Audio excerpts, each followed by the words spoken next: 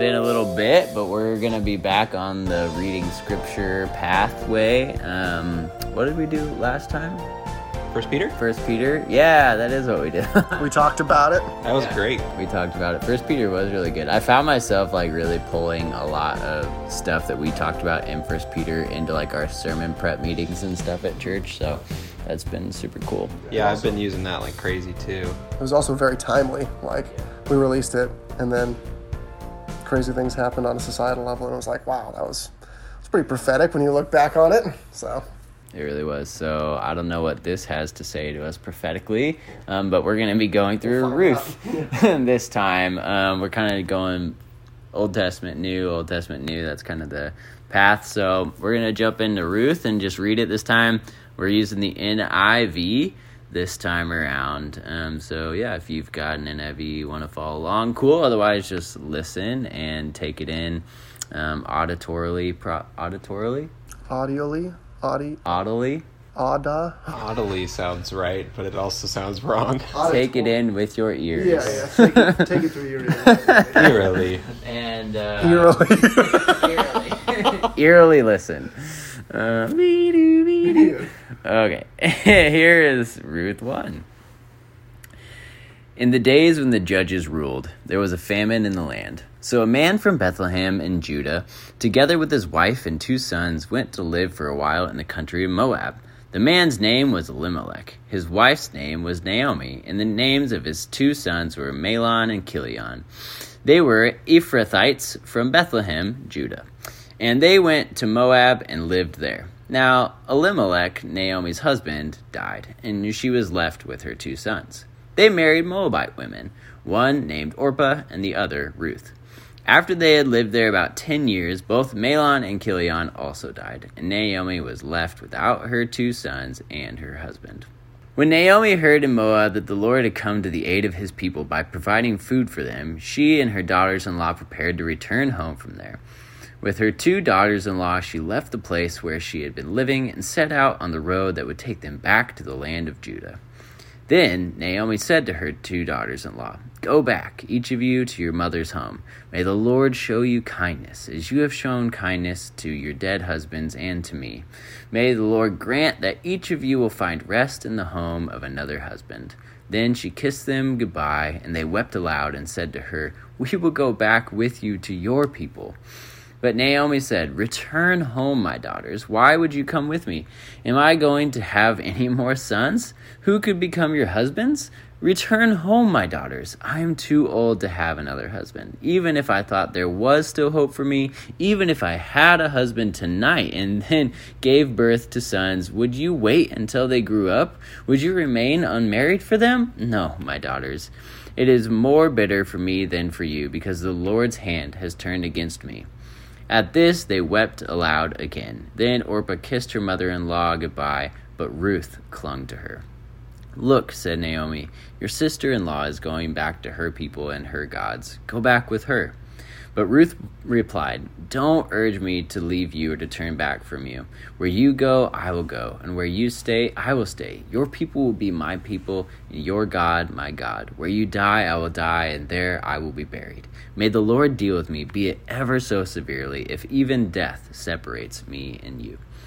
When Naomi realized that Ruth was determined to go with her, she stopped urging her. So the 2 women went on until they came to Bethlehem.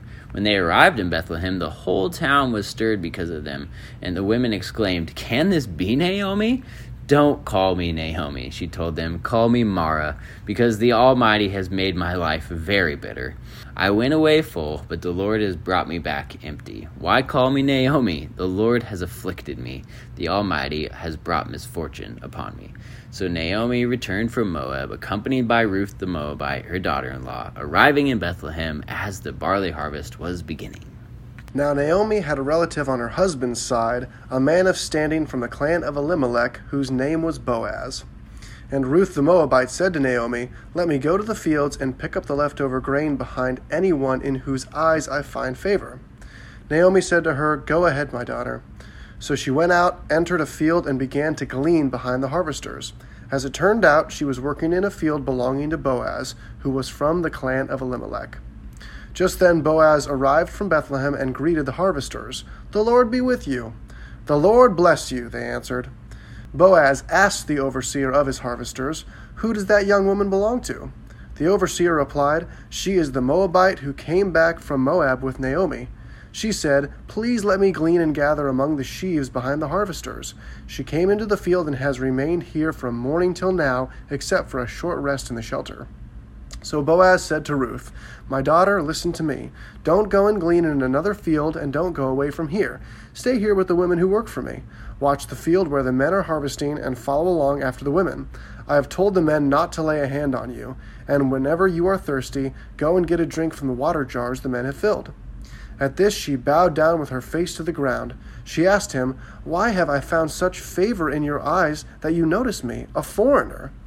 Boaz replied, "I've been told all about what you have done for your mother-in-law since the death of your husband, how you left your father and mother and your homeland and came to live with a people you did not know before.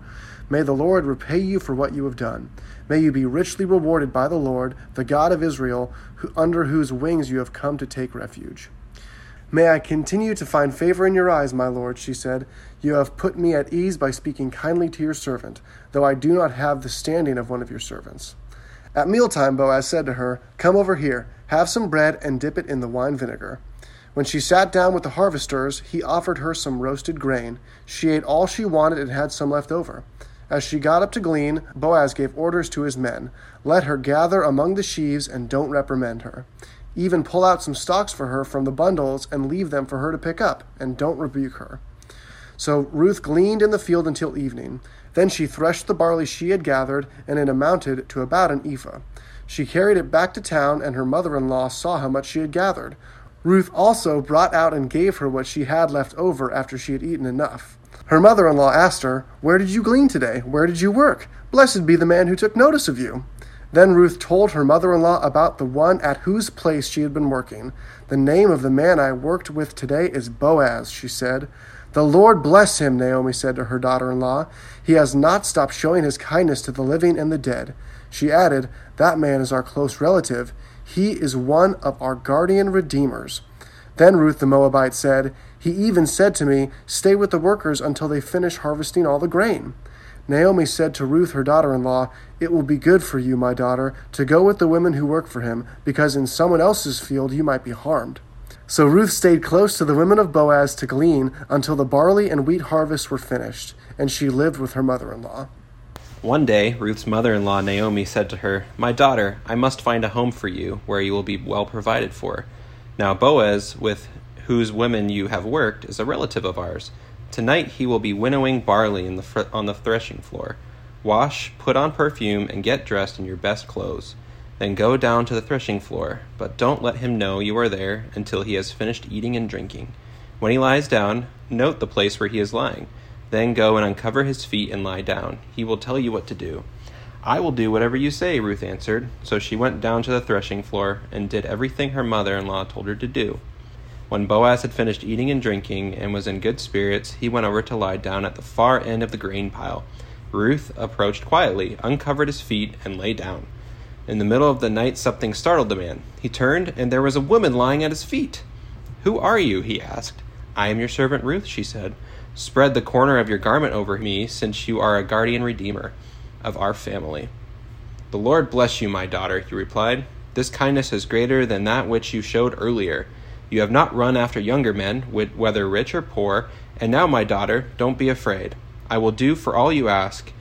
All the people of my town know that you are a woman of noble character. Although it is true that I am a guardian redeemer of our family, there is another who is more closely related than I. Stay here for the night, and in the morning, if he wants to do his duty as your guardian redeemer, good. Let him redeem you.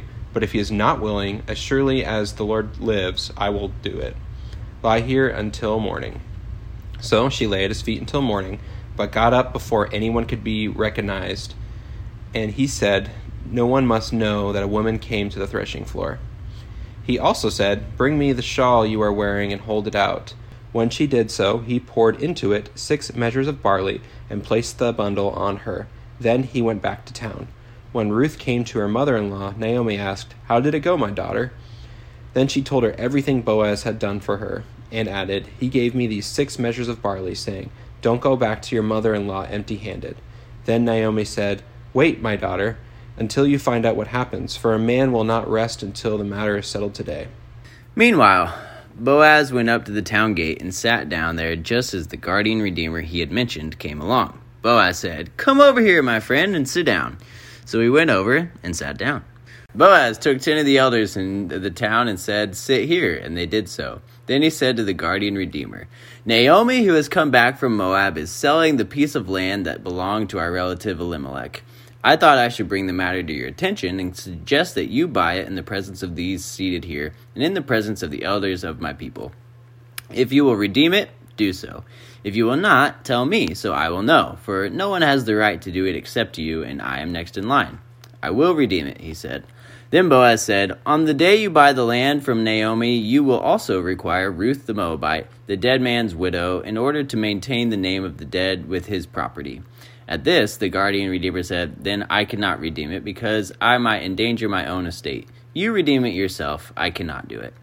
Now, in earlier times in Israel, for the redemption and transfer of the property to become final, one party took off a sandal and gave it to the other. This was the method of legalizing transactions in Israel. So the guardian redeemer said to Boaz, "Buy it yourself," and he removed his sandal. Then Boaz announced to the elders and all the people, "Today you are witnesses that I have bought from Naomi all the property of Elimelech, Chilion, and Mahlon. I have also acquired Ruth the Moabite, Mahlon's widow, as my wife, in order to maintain the name of the dead with his property, so that his name will not disappear from among his family or from his hometown. Today you are witnesses." Then the elders and all the people at the gate said, "We are witnesses. May the Lord make the woman who is coming into your home like Rachel and Leah, who together built up the family of Israel. May you have standing in Ephrathah and be famous in Bethlehem. Through the offspring the Lord gives you by this young woman, may your family be like that of Perez, whom Tamar bore to Judah." So Boaz took Ruth, and she became his wife. When he made love to her, the Lord enabled her to conceive, and she gave birth to a son. The women said to Naomi, "Praise be to the Lord, who this day has not left you without a guardian redeemer. May he become famous throughout Israel. He will renew your life and sustain you in your old age. For your daughter-in-law, who loves you and who is better than 7 sons, has given him birth." Then Naomi took the child in her arms and cared for him. The women living there said, "Naomi has a son," and they named him Obed. He was the father of Jesse, the father of David. This, then, is the family line of Perez. Perez was the father of Hezron, Hezron the father of Ram, Ram the father of Amminadab, Amminadab the father of Nahshon, Nahshon the father of Salmon, Salmon the father of Boaz, Boaz the father of Obed, Obed the father of Jesse, and Jesse the father of David.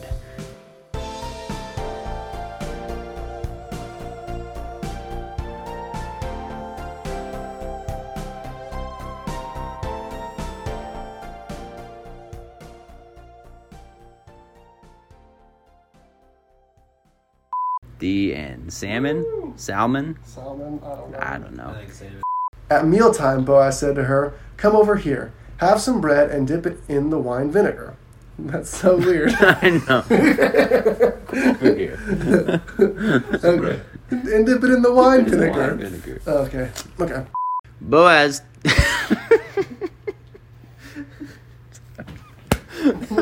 I said it so matter-of-factly that it sounded like Purd from Parks and Rec. So I called to him, "Come over and sit down." So he came over and sat down. I want us to act this out. Boaz is like, "Come over here, my friend, and sit down." He's like, "Okay, I'll come over there and sit down."